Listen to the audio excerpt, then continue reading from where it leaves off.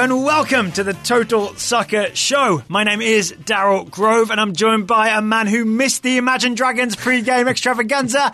His name is Taylor Rockwell. Hello. Hello, and I'm still kind of emotionally recovering from it. I hope I'll be able to get there by the end of the show. Oh, it set the tempo for this game. It didn't really. The fans barely noticed.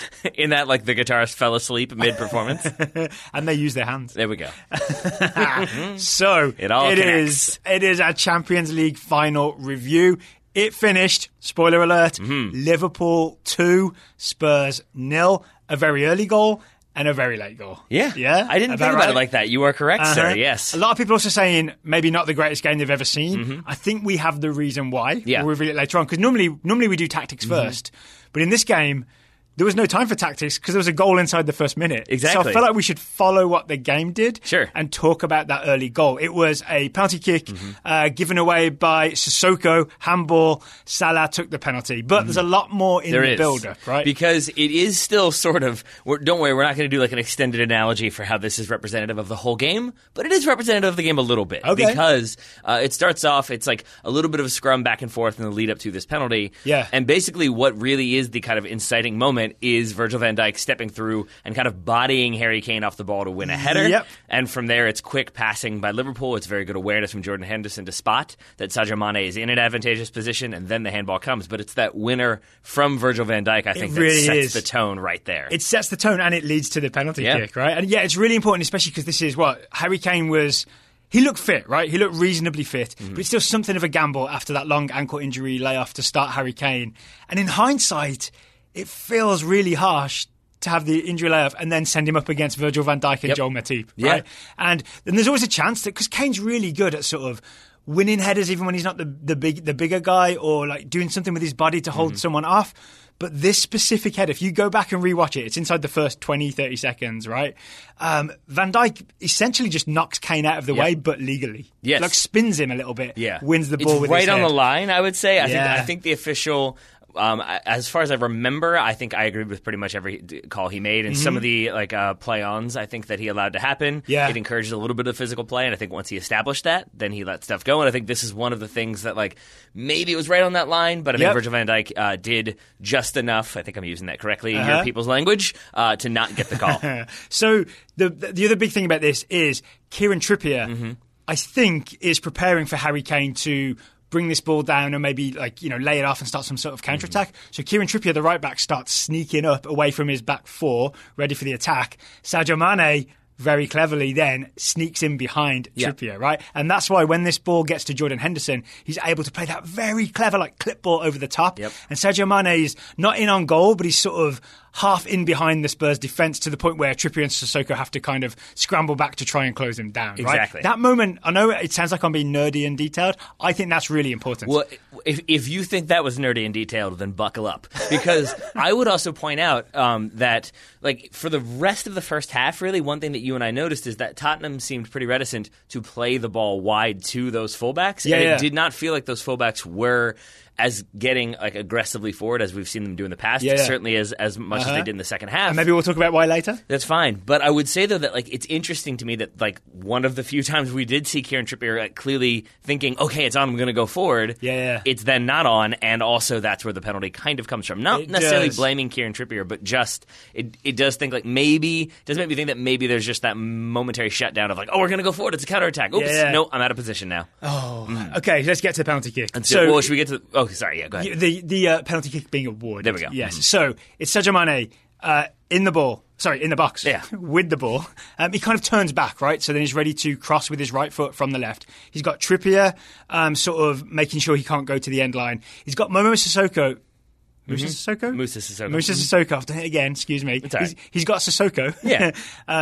Is helping Trippier, which we've been really heavy on the praise for Sissoko in the past. He's really good at knowing when to do and how to do that double team, right? Yep. He's great at it. I think it's part of the reason he was kind of assigned to cover that right side.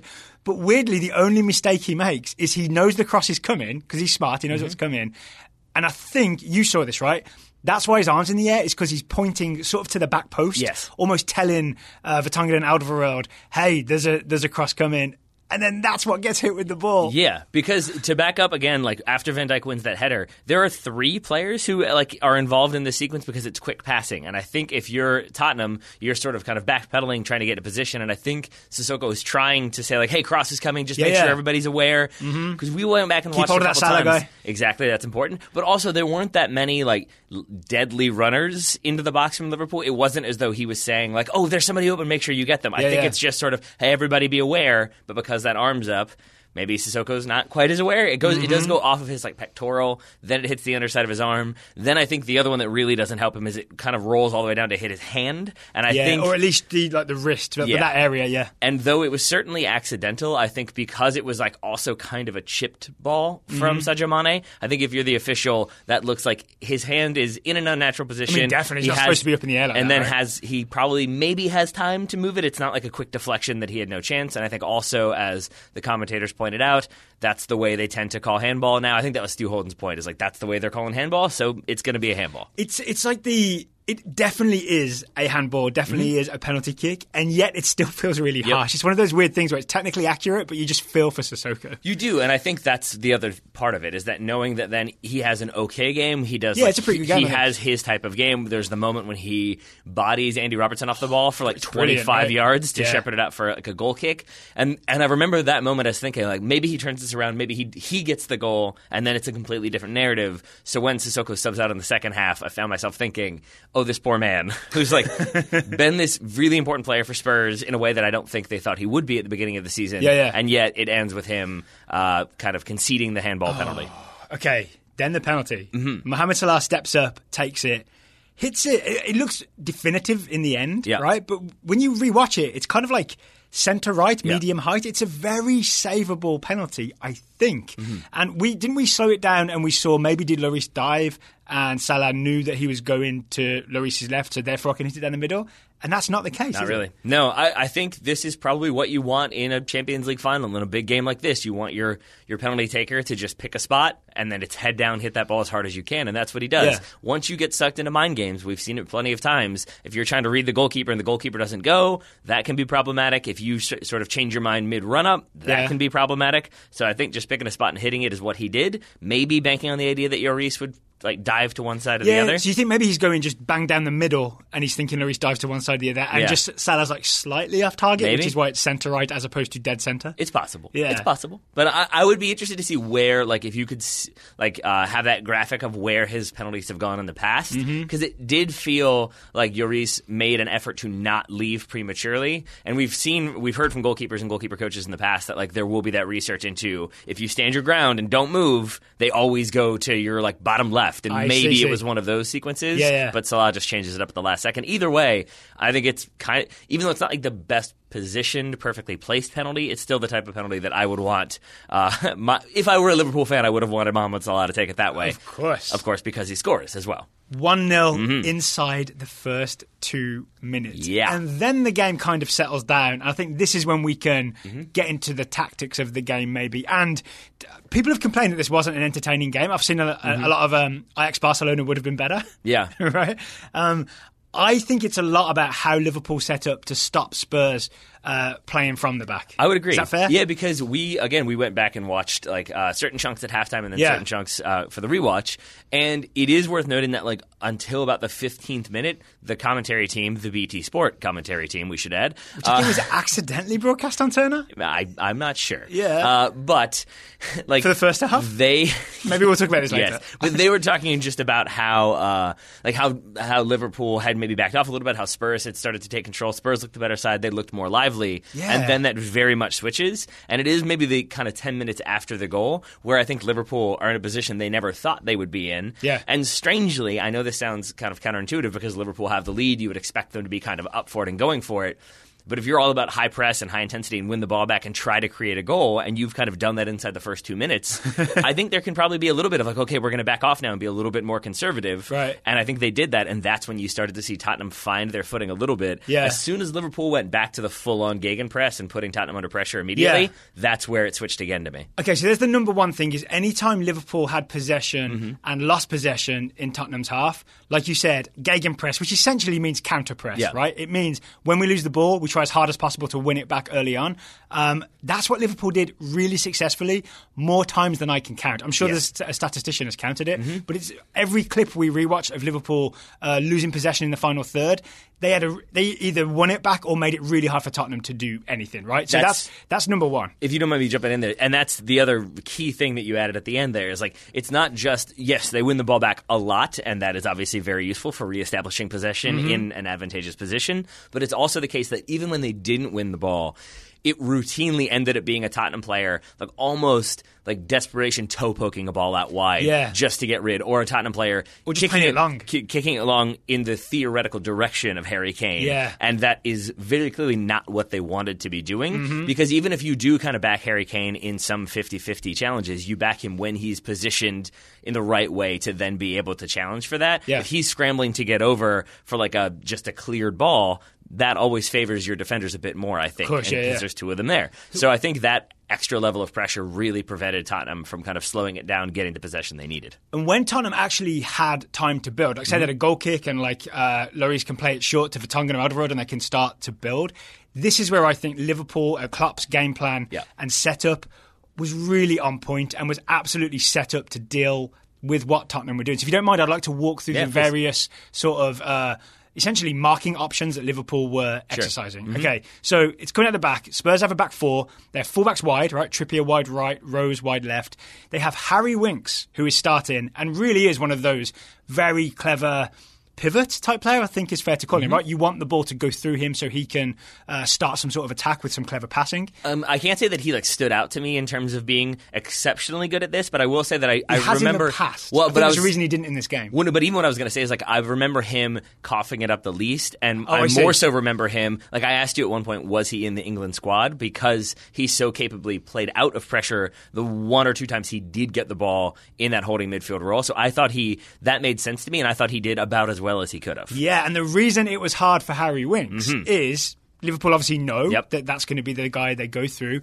If you watch Roberto Firmino, you think he wasn't effective, and he kind of wasn't attacking much, right, in that he didn't do a lot. He was constantly blocking the pass into Harry Winks, not man-marking him, but essentially, what's the word, like fronting him? So if say, Alderweireld or Vertonghen has the ball, there's no pressure on those two centre-backs, so there's no press on them at all.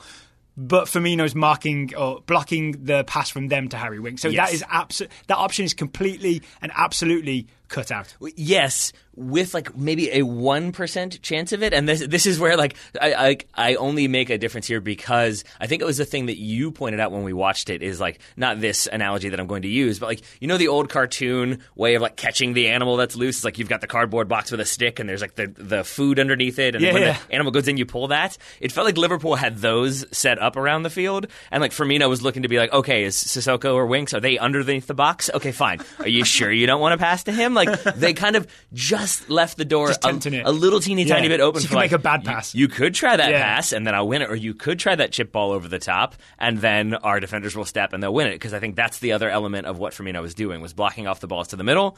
So Tottenham maybe were baited into, okay, we'll try to chip it down the line for one of our fullbacks to run onto. Speaking of the fullbacks, they're also kind of half-marked in the way that Firmino is blocking the pass to Winks.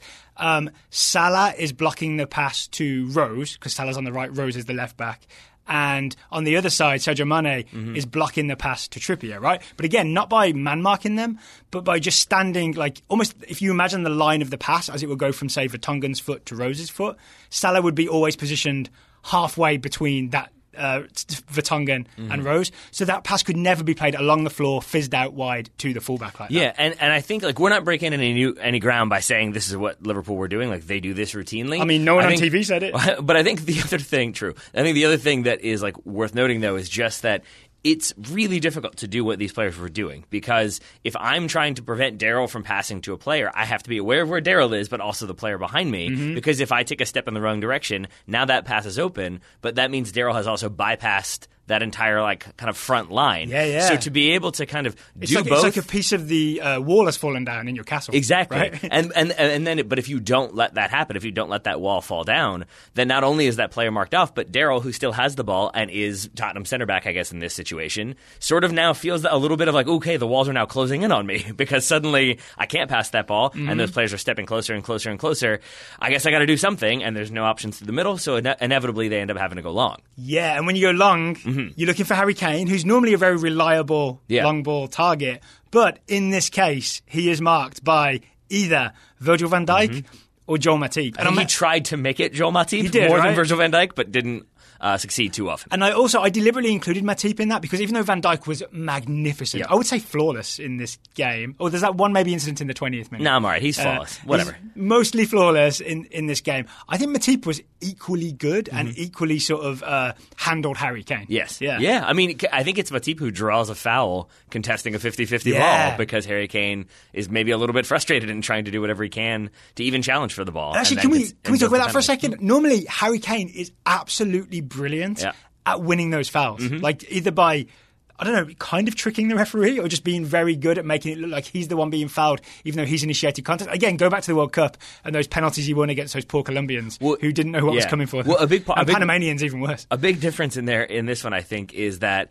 but in those situations, it's also him in the box doing a lot of that, and it's him having gotten position. And if you think about it, like that foul on Matip is because Harry Kane is on Matip's back. It is very often the other way around. But I think it's those Liverpool, again, because Tottenham are forced into sort of direct balls that they don't necessarily want to be hitting. There's a big difference there. If they're aiming for Harry Kane, it means that he has gotten himself into position to challenge and win that 50-50. Yeah. If they're just kind of like lifting it long, it allows those Liverpool center backs to step in, and now Harry Kane maybe has to, who's like 5 yards away, now has to try to close that space, and because of that, he ends up fouling. And I think that's a huge difference. Well, maybe one thing worth noting is the one time it kind of did work for Spurs is when they deliberately played it into Harry Kane. Do you remember that when he drops all the way deep and Van Dijk comes with him and he receives the ball? I think he lays it off. Yeah, to Eriksen, and it's an Eriksen wonderful through ball to Son. And Son's in a bunch of space because Van Dijk's been pulled all the way out by Harry Kane. And Liverpool are only saved by some very steady defending by Trent Alexander-Arnold. Does he just like stand up Son and eventually just poke it away from him? He does. But that was a real opportunity for Spurs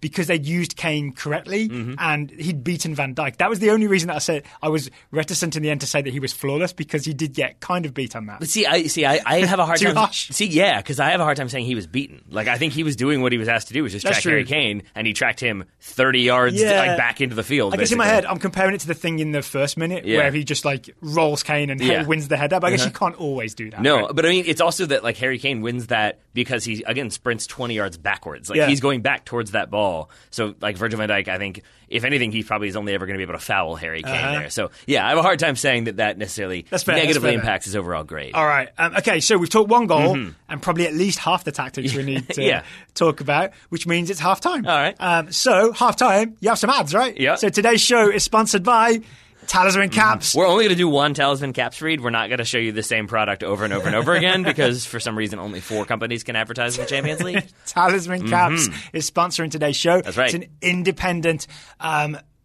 millinery? Is that what you call the what? Milners? What are they called? Are you talking about James Milner? No, hat makers. They don't make James Milner. Isn't a hat maker called a milliner? Sure, why not? I have no idea. Why are you asking me this as though I would know this? Do you think that's common knowledge? I was kind of hoping you might know. Sorry, my friend. All right. They make hats. But sure, why not? Yes, they're James Milners. They're based in Minnesota. I believe they're based in St. Paul. Lots of Minnesota United gear, lots of Minnesota-themed gear. But that's not all they do, right? No. They have hats that you would wear if you were a fan of the 2019 Champions League champions. This is true. They've got plenty of different Liverpool hats. They've just got like the LFC hat, so you could just show your love for the club. Because that's a phrase that people use a lot for Liverpool is LFC, right? Yep. And I assume it's not copyrighted, so you can kind of just use LFC wherever you want. You're good. But people know what it means. And then I think they've got at least the Mohamed Salah hats. Yes. They've got the individual player hats. If you want to show your support for Tottenham, if you're a Spurs fan, they've got they need it right now. The cockerel hat, I think, like just by itself, and then they've got a few others for like Tottenham as well. So if you want to support either one, if you want to show your support for Tottenham, if you want to be a bandwagon fan and suddenly you've loved Liverpool for the past 5 years, but you need a way to physically show it. Or the past week. Yeah, or that. Or the past 2 hours. Hat making is millinery. There we go. There we go. I was right. We're not afraid to break new ground on the Total Soccer Show. Probably should prep the ad better, though, by knowing it ahead of time. Yeah. All kinds of other hats available. But then you wouldn't be Daryl Grove. That's true, right? It's kind of fun to take a gamble sometimes, right? Sure. It's like me playing it long to Harry Kane when Van Dijk's on him. Exactly. You can also get the They total... make hats that even fit Harry Kane's head, by the way, and that is no small achievement. That is no small achievement. Talismancaps.com is the URL. If you want to get a 20% discount, use the code TOTALSOCCER20. That's the words Total Soccer, the numbers 20. You'll get 20% off any order of $35 or more. And luckily, all the hats cost $35. That is very So lucky. basically any hat, unless it's already on sale, in which case... Buy two. Or just put in the notes, hey, we heard about you on the Total Soccer Show. And that should do it. There we go. Just so they know where you came from. Make sure you mention that you heard on the Total Soccer Show that they're James Milners, and that should do it. So thank you to Talisman Caps for sponsoring today's episode. Top milliners. Top milliners, indeed. I refuse to go milliner. I'm keeping it James Milner every time. Speaking of James Milliner, I want to talk about substitutions. Sure. Because I think one of the things Klopp got really right in this game was the timing of his substitutions and one tactical change he makes later in the game. Yes. Agree? Yes, because it's worth noting here, we kept trying to figure out, like, okay, what does this adjustment mean? Why does he do this? Why does this happen? And I think we were looking for a lot of nuance where I'm not sure there was a lot of nuance because I think their system was working. And so I think the substitutions that were made at the time, I thought, like, wow, he just burned 2 subs in pretty quick succession. In the 62nd minute, he'd already used 2. And I thought, like, ooh, maybe something's wrong. He might regret that if Spurs are able to pull one back. And now going back and looking at it, it's basically, I think he recognized, okay, Firmino is pretty gassed, looks pretty tired. And has come back from injury and has been doing that like Winks blocking job. And then, so that substitution makes sense. Holding Tottenham's eye wide open, Clockwork Orange style, blocking the Winks. Exactly. And then so on comes Divock Origi to, I guess, torture them, is what we're saying. That's good. And then, James Milner for Gigi Wijnaldum, because, I'm not sure we've gotten to this one yet, but Gigi Wijnaldum has what I wanted to talk an about. Incredibly important role to play in all of this. He does. Okay, so as we talked about with all the blocking and the marking earlier, the front three doing their job, the key, the one guy that's spare in terms of Spurs formation there is Sissoko, who's the co-defensive midfielder with Harry Winks. They had a weird setup, right, where Winks was kind of central and Sissoko was centre-right. They're really imbalanced formation. Sissoko is theoretically then available, right, when everybody else is marked off. But Giorgio Wijnaldum, despite being one of the 3 centre mids, is tasked with then sort of stepping out and man-marking Sissoko. So essentially he's having to do a lot of running from central midfield up to the final third to block off Sissoko. So that in of itself is a lot of running, as you said, because he's setting up defensively, then kind of going out to make sure Sissoko doesn't have time on the ball. Yeah. But then, especially in the second half, once Spurs start to use their fullbacks a little bit more often, they go for the trap, right? Yes. They see the open box and they're like, well, we're 1-0 down, we may as well go look in the box. Yeah. But I think also at that point, they are able to find a little bit of space and a little bit of time, and then that's where Wijnaldum has to slide over and, in this case, like step to Trippier, for example. Right. Then if He's got 2 Trippier's jobs. now blocked off, he goes back to Sissoko. Now Wijnaldum has to go back to Sissoko. So I think that's where you start to see him looking a little bit more fatigued. And if I had to guess, like, I have no insight if this is true or not, but my guess would be Klopp told him, like, run as hard as you can for 15 minutes or so. Then we'll get you out of there and get fresh legs in. Yeah. Because no one looked too mad to be being substituted out. Yeah, he didn't look thrilled, No. but he also didn't look mad, right? Yeah. And Then again, he may have just been tired. yeah, that's true. Like, oh, okay, it's over. I can rest now. Cool. And Milner did well, right? When Milner came on, I don't remember any Milner mistakes. I remember him taking the corner kick for the second goal. Do you remember any Milner mistakes, like, ever? In his life? Yeah. No. He seems pretty reliable, that James Milner. Yeah. He sure is. Yeah. So good stuff from Klopp to essentially just keep the high energy that it takes to defend, to refresh the legs and keep it going, right? Yeah, because even when Spurs start to make their own changes, and they do, Eric Dyer comes on for Sissoko. That's pretty like for like in my mind. Yeah, that was an injury, right? And that's the last one they do. I think it's because of the injury. Yes, but you've got Mora coming on for Winks as an example. You already said it was kind of an unbalanced formation. Christian Eriksen dropping into where Winks was somewhat makes it even stranger. Now you've got a lot of attacking options, which can leave you vulnerable, but can also also mean that you've got a bunch of people who can shoot the ball. Yeah. And so I think even with that in mind, that Liverpool really make it difficult for Spurs to get chances. They still get shots, don't get me wrong, but you never really have those breakaway moments. Son has one more that Virgil van Dijk does a really good job to poke away. It's an incredible, essentially an incredible job just staying with him and then stepping across and poking it away without any chance of a free kick or a foul. Yeah. But it's even more penalty it would have been, even more impressive watching it again because exactly. But if you watch it, you'll know that Virgil van Dijk always has it covered. It looks like he doesn't for a moment because Son is able to turn and I think get away from Matip a little bit. But Virgil van Dijk, the initial run he's making is almost okay, I know I'm going to get to you in a second, but first I'm going to make sure I've got my positioning right. Now I can step across and win it. And it looked a little last ditch to me when we watched it real time, going back and watching. He pretty much had it tracked the whole way. I said this to you off air. That man literally deserves a medal. Yes. And now he has one. And now he has one. Champions League winner's medal. He looked thrilled about it as well. He was, I think, tears of joy as well. So at the end of the game. I would assume so. Here's an interesting thing. Normally, throughout this Champions League campaign, and when we see Spurs play in the Premier League, Mauricio Pochettino makes some brilliant tactical switch, which essentially solves the problems, right? I think he's a great problem solver mid-game. Okay, I see the thing, I'm going to change it, and it works. I'm not sure he did that in this game. No. The closest we got was maybe adding Fernando Llorente late on, and then he has a bit more success in the air because he's Fernando Llorente. But that really changed the game against Ajax, right? In the second half, in the semi-final second leg.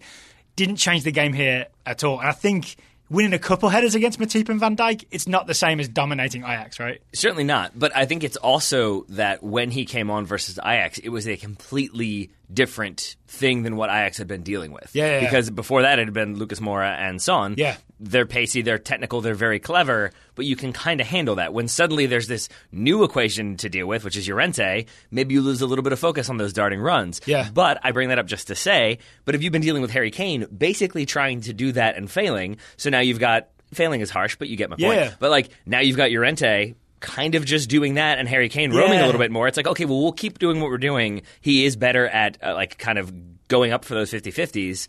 But we can still back ourselves, and we've still got people around to kind of police up the area. So if you're Van Dijk and Matip, you're just all right, the same, but taller, more Spanish. Exactly. Beard. Yes. Slower. More handsome. Man, all right. Lest we forget, more handsome. He's a handsome We have man, to mention right, it. yeah. Yes, of also, course. this isn't major, we haven't mentioned his name yet, but Fabinho, he's also very good as almost, not a third centre-back, but just a third tall guy who's in the central area. He won a few headers and a lot of tackles. There's a lot of Fabinho breakaways happened. Yes. So really good performance from Fabinho. Certainly. And I'm glad you mentioned him, because I do want to make a point, if Spurs fans are still listening, which they may well not be at all. We're talking a lot of Liverpool, aren't we? But it's them that won the game and kind of controlled the game. It is. But it's also worth noting here, I've seen a few people point this out, I would agree wholeheartly, that this is a Spurs team that didn't spend any money. And you can fault the ownership for that and the front office for that. You can't fault the manager or the players for that. And as you bring up Fabinho, Fabinho, Van Dijk, Alisson, these are huge summer acquisitions, players that they were able to spend a lot of money on, not necessarily all at the same time. But you get my point. Yeah.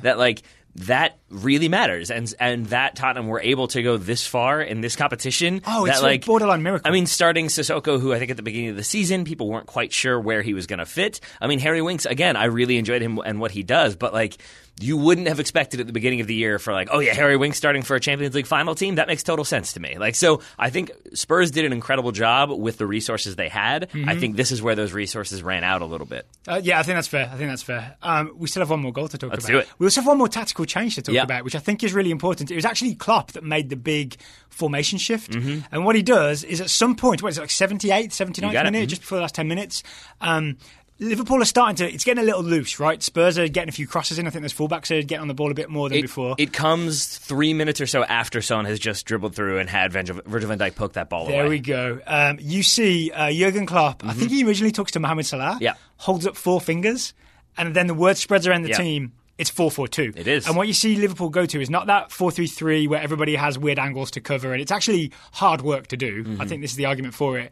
It's just a basic 4-4-2 where you stay a bit compact and you all stay in your shape, and then you're a bit like synchronized swimming. You just step left and right and backwards and forwards. It's a bit more like an army marching rather than this weird dynamic thing that was before. Theoretically, that's what it is. I will say that I have sympathy for someone like Sadio Mane, who then goes and plays left midfield. Because I feel like it would be the equivalent of you and me doing this show and then me saying to you, hey, I'm going to talk for a little while. When I pause for you to speak, don't speak this time. Just let it be silent, and then I'll keep talking. That you'd be nah, I got to fill that space. That's really weird. What are we doing Can't here? do it. And I feel like Sadio Mane in this case, a weird analogy, I know, but I'm good with it because we did keep seeing him sort of like, maybe I go now? Like, can I go forward, please? Okay, fine, I'll go back and play defense. And at one point you can hear Klopp screaming, Sadio, go back. There's even one moment where he completely forgets. Origi goes and fills in, but too late. Yeah. And I think Spurs get kind of a chance from it. It ends up with a cross, a not great Alexander-Arnold clearance, and then you have Son get tackled by Milner just outside the box. That could have been a penalty kick, Absolutely. or could have been a goal if Eriksen's free kick hadn't been saved by Alisson,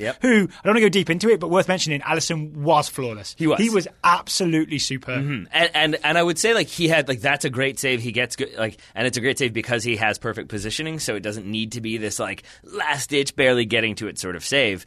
But you can be flawless and not be necessarily remarkable. As in, he never made a mistake. He didn't spill the ball. Like I think one time he kind of punched it loose, and Tottenham were able to get another chance. But that was after he made a kind of getting down low and getting it out with a hand. That's really hard to do. So like I wouldn't say that he has like a highlight reel of amazing saves. There's no one-on-ones because of Liverpool's great defensive system. There is no Spurs one-on-one with Alisson. And so the closest was Van Dijk intervened, and it didn't happen. Yeah. So then he does exactly what he needs to do to make sure that Tottenham don't get a goal, and instead, as you've already said, Liverpool go ahead and get one more goal. They do, and worth noting, the second goal starts with Alisson. It does. It is a wonderful, big Tim Howard versus Algeria style throw out to the left wing for Andy Robertson. And it even like goes beyond Robertson, and Robertson has to chase it down, but it still plays. It's almost like a leading pass. It plays him into space. I think it's so well thrown that Robertson actually lets it go in front of him. Like he lets it roll. I think he recognizes I have space and time. Yeah. But then I think doesn't quite recognize the force of the ball because I think he just barely keeps it in bounds. But keeps it in bounds, and then he plays in.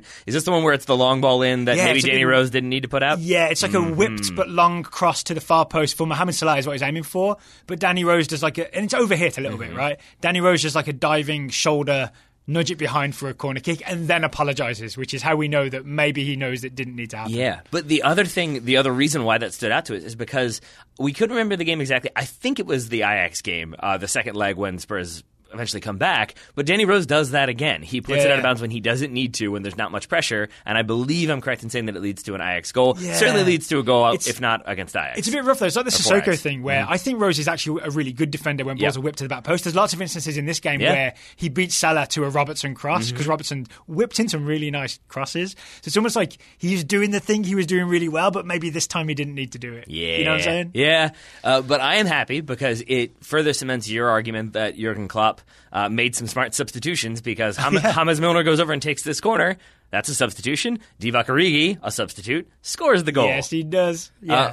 And as is, I think, like tradition with Liverpool, don't worry because Matip and Virgil van Dijk are involved. They are. Okay, I want to talk about this because I'm sure people have heard me say this on the show before. I know Grey Hair Gaming has because he mentioned this on Twitter. I'm not a big fan of sending both centre-backs forward for corner kicks because I think it leaves you exposed. And theoretically, in this case, it's the 87th minute? You're 1-0 up against Tottenham in the Champions League final. If I was the coach, I'd be saying maybe, all right, let's keep one of our centre-backs back. We don't need to send them both forward.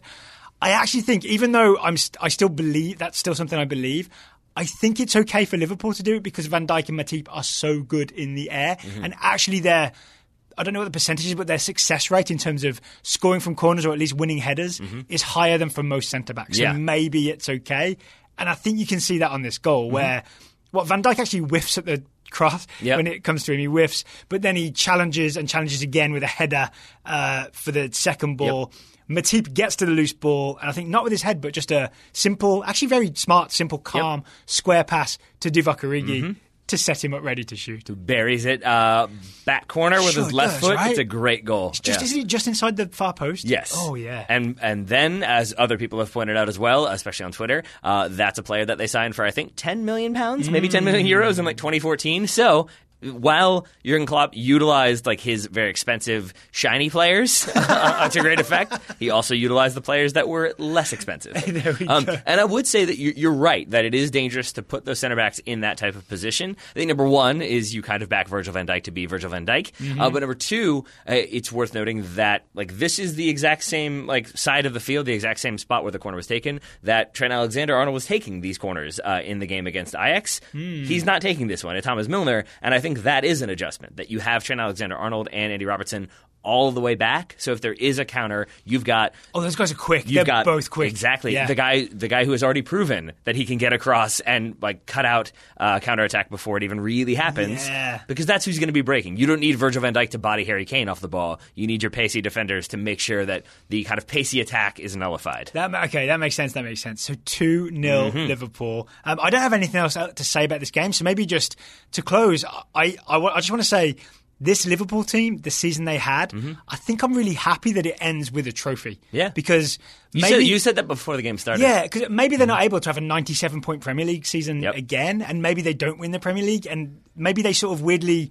I wouldn't say they deserve to win the Premier League because Man City were eventually the better team this past season, but it was such a great performance of a season that it deserves some recognition in the history books, and the Champions League's not some bad recognition. Yeah, it's fine. No, I'm kidding. It was a deserved win for Liverpool. I'm happy for Liverpool. Yeah. I'm also happy that we get rid of some of the narrative. Like Jordan Henderson, I think, has had a lot of criticism in the past that he captained this team and wins the Champions League. That makes me happy. That Jurgen Klopp finally wins some major silverware. We can kind of get away from some... Because even I, like, when we went, like, midway through, I think you weren't on that show, but I was talking about how, like, I had some concerns for Liverpool in their very first knockout round, like, fixtures. And I made the point that, like, if things don't go well and they get knocked out there is some question of, like, what's going on with Jurgen Klopp? Like, they maybe not going to win. I think at that point they were, like, maybe not going to win the league, and it was sort of like, if they don't win the league, if they're knocked out of the Champions League, like, do they start to wonder? They're definitely not going to wonder now because they have won the Champions League. And isn't there always that? I mean, I deliberately don't get involved. I think we don't discuss it on the show. Those arguments of, like, oh, Klopp always bottles it in the finals. Didn't he lose the Champions League final with Dortmund,